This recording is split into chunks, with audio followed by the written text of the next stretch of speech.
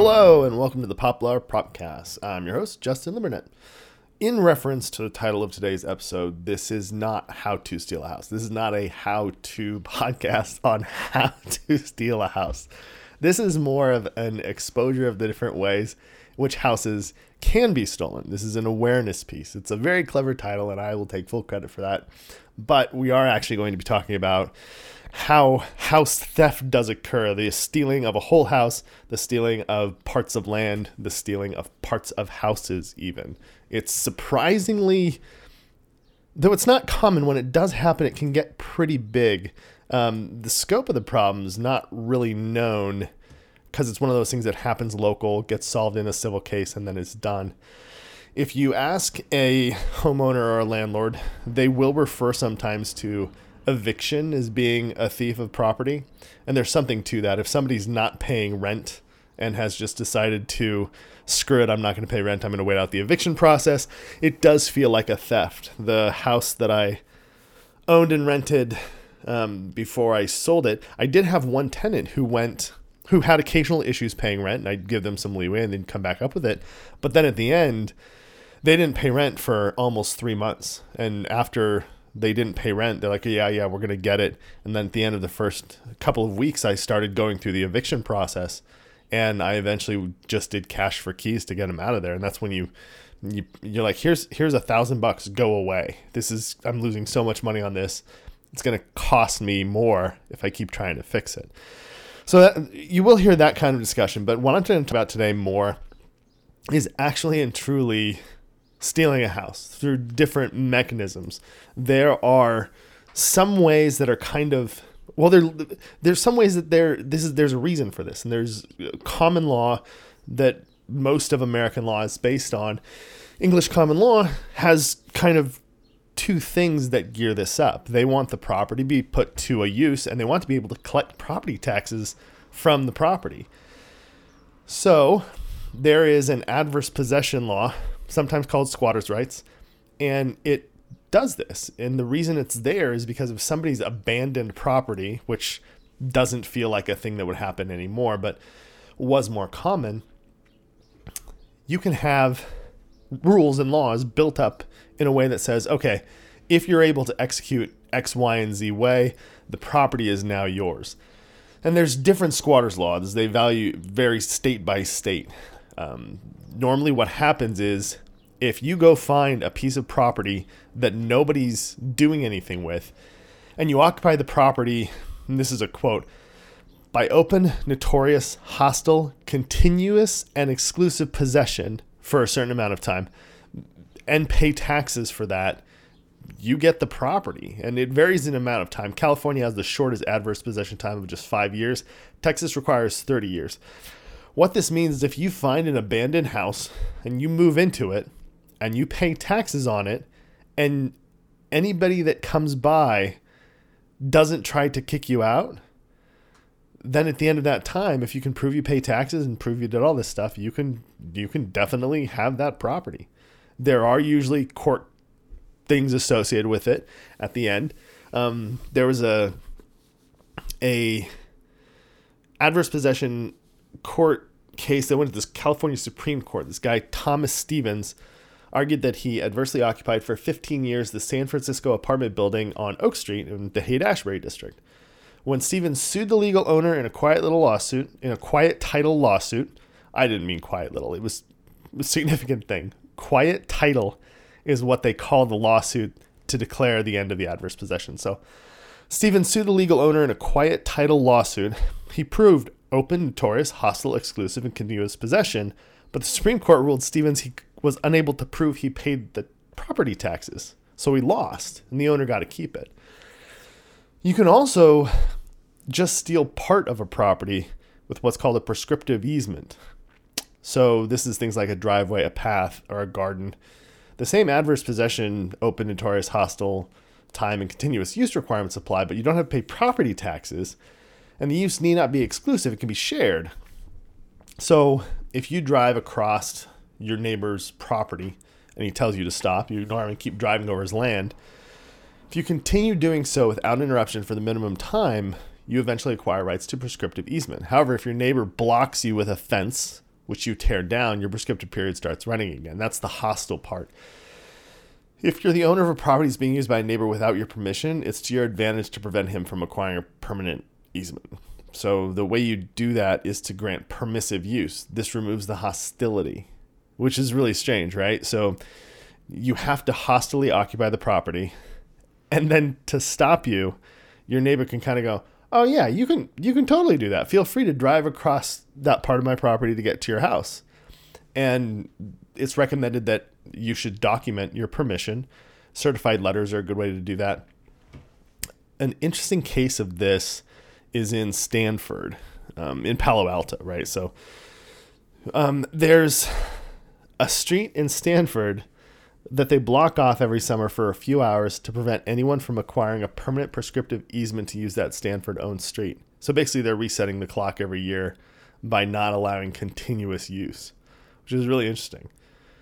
So permissive use prevents that theft for an easement, which is really interesting. And I think that's pretty cool. The other way that you can kind of do this and really find a spot to do it, and it's kind of common, or more common anyway, is if you know of somebody that's passed that had several investment properties and one of them was vacant, or they had a vacation house they never used. Say if somebody's elderly and can no longer go to their vacation home, they go into hospice, you move into their vacation home, and if you can stay there long enough, you can have it. It's really difficult. This is in no way advocating that you should do this. I'm just saying it's possible. There's a bunch of hoops to jump through. The reason I want to talk about it, though, is because there are other ways to do this that are a little bit more, well, overtly criminal, actually. So title fraud is usually connected to identity theft. It's a case in which the criminals, in this case, absolute criminals, will find a way to impersonate you and sign a transfer of title from you to them. They'll then use that transfer of title to get another mortgage or a lien on the home, take the cash, and then they have the cash. They'll move it into crypto or overseas, whatever. But since they've taken that mortgage out, your house is now encumbered by a further lien. And you're going to have to incur legal costs to sort this stuff out. This is one of the reasons that title insurance is so useful in transfer of properties, to make sure there's none of these adverse hits on it. Unfortunately, there's not a running title insurance for when you have, well, there may be. I'm not aware of a title insurance for while you're occupying the property. But there are cases of this being done systematically by criminals. There was a big one in Toronto where they were talking about it, and it happened back in like 2021, 2022. So during COVID, this was occurring. There was a family whose great uncle, that his home was sold and his whole family didn't know. And that was one of many cases where they went in and started looking at it, and they found out that there were almost 30 homes in the greater Toronto area that were sold or mortgaged without the real owner's knowledge. So there was a private investigation that was working for a title insurance company trying to figure out what's happened because it was costing the insurance so much in claims. So there's 4 or 5 loosely organized groups they identified in the greater Toronto area. And out of those, there are about 26 that they've tied back to these groups. And the scheme works like this. An organized crime group will look through publicly available property records, find a home without a mortgage or a small mortgage where there's tons of equity in the property as a target. From there, the groups who receive the fraudulent funds use stolen IDs and hire stand-ins to pose as tenants to gain access to the home, and other stand-ins to impersonate homeowners to mortgage or sell it. And a lot of times those guys are just paid a couple of grand to pose as the homeowners, and the people behind the fraud don't want to be front-facing. They're hiring in-betweens and say, here's what you're going to do, go do this. Those stand-ins, they're being shared between crime groups, and they'll just kind of go, yeah, you be this owner, you be this owner. After that sale, the mortgage or sale happens super quick. And for the sales, the fake homeowners often accept the first reasonable offer they get. They go, cool, yep, let's do it. So the money's moved out of fraudulent bank accounts really, really quickly, and it gets changed into crypto or into gold and shipped overseas. It's a challenge because the organized crime groups have several properties on the go at once across multiple jurisdictions and across multiple countries, and are using different ways to shield themselves, which is just so bizarre. It's one of those things. You think about how secure we think our systems are. We think about how safe it's a house. How do you steal a house?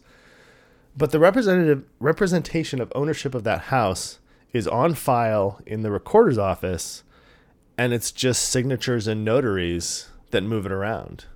If there's no mortgage attached to the house, it can be quite easy to change title, to change deed into somebody else's name, which is phenomenally surprising.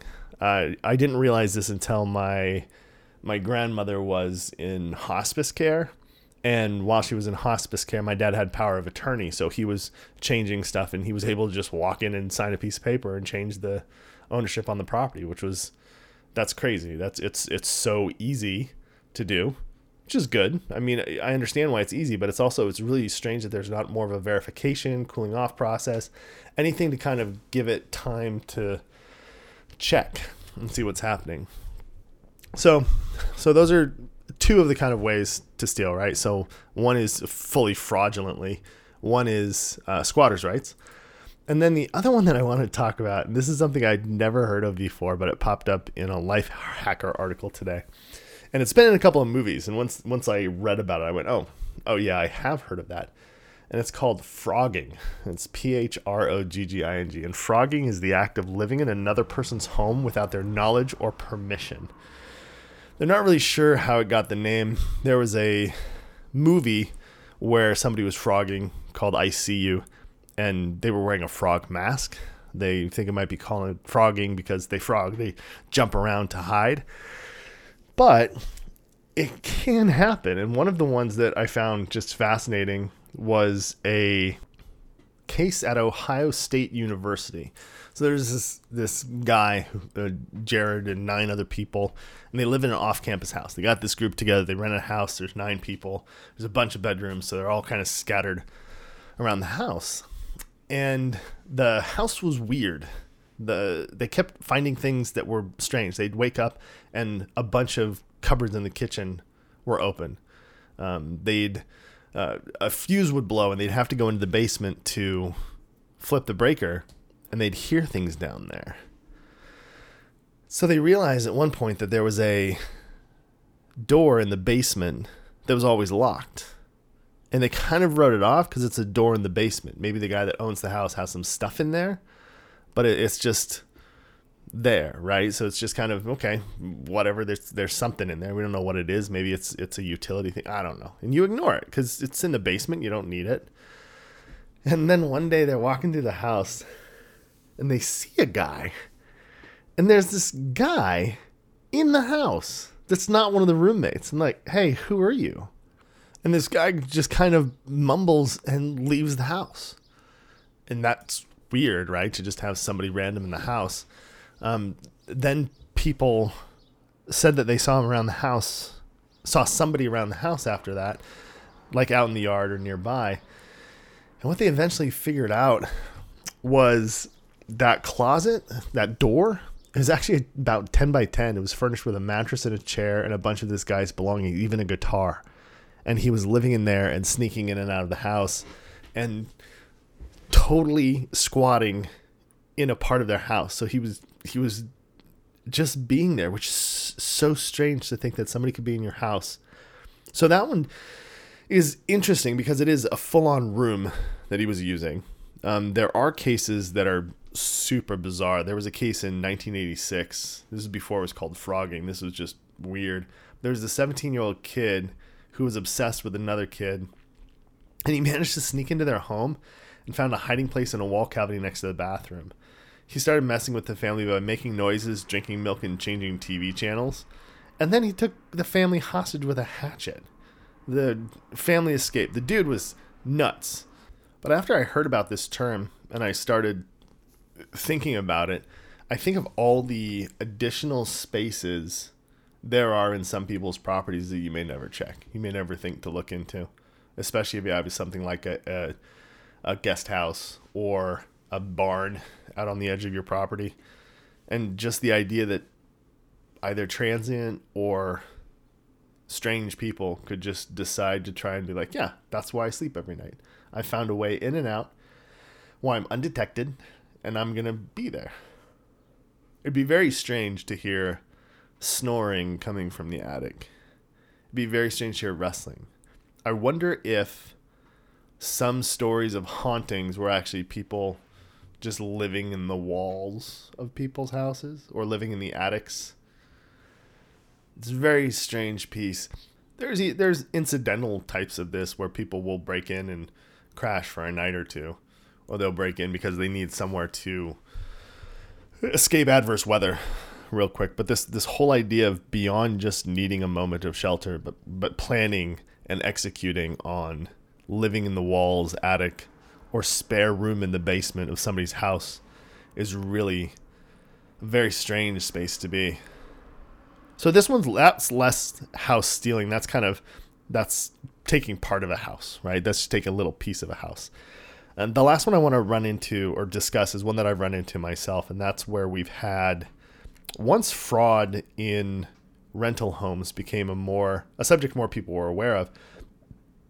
When I was at AMH, we had a couple of people that would pick a house, tour it, claim that they had it leased to them, but they didn't really provide the criminal's information, and then they'd force us to go through the eviction process.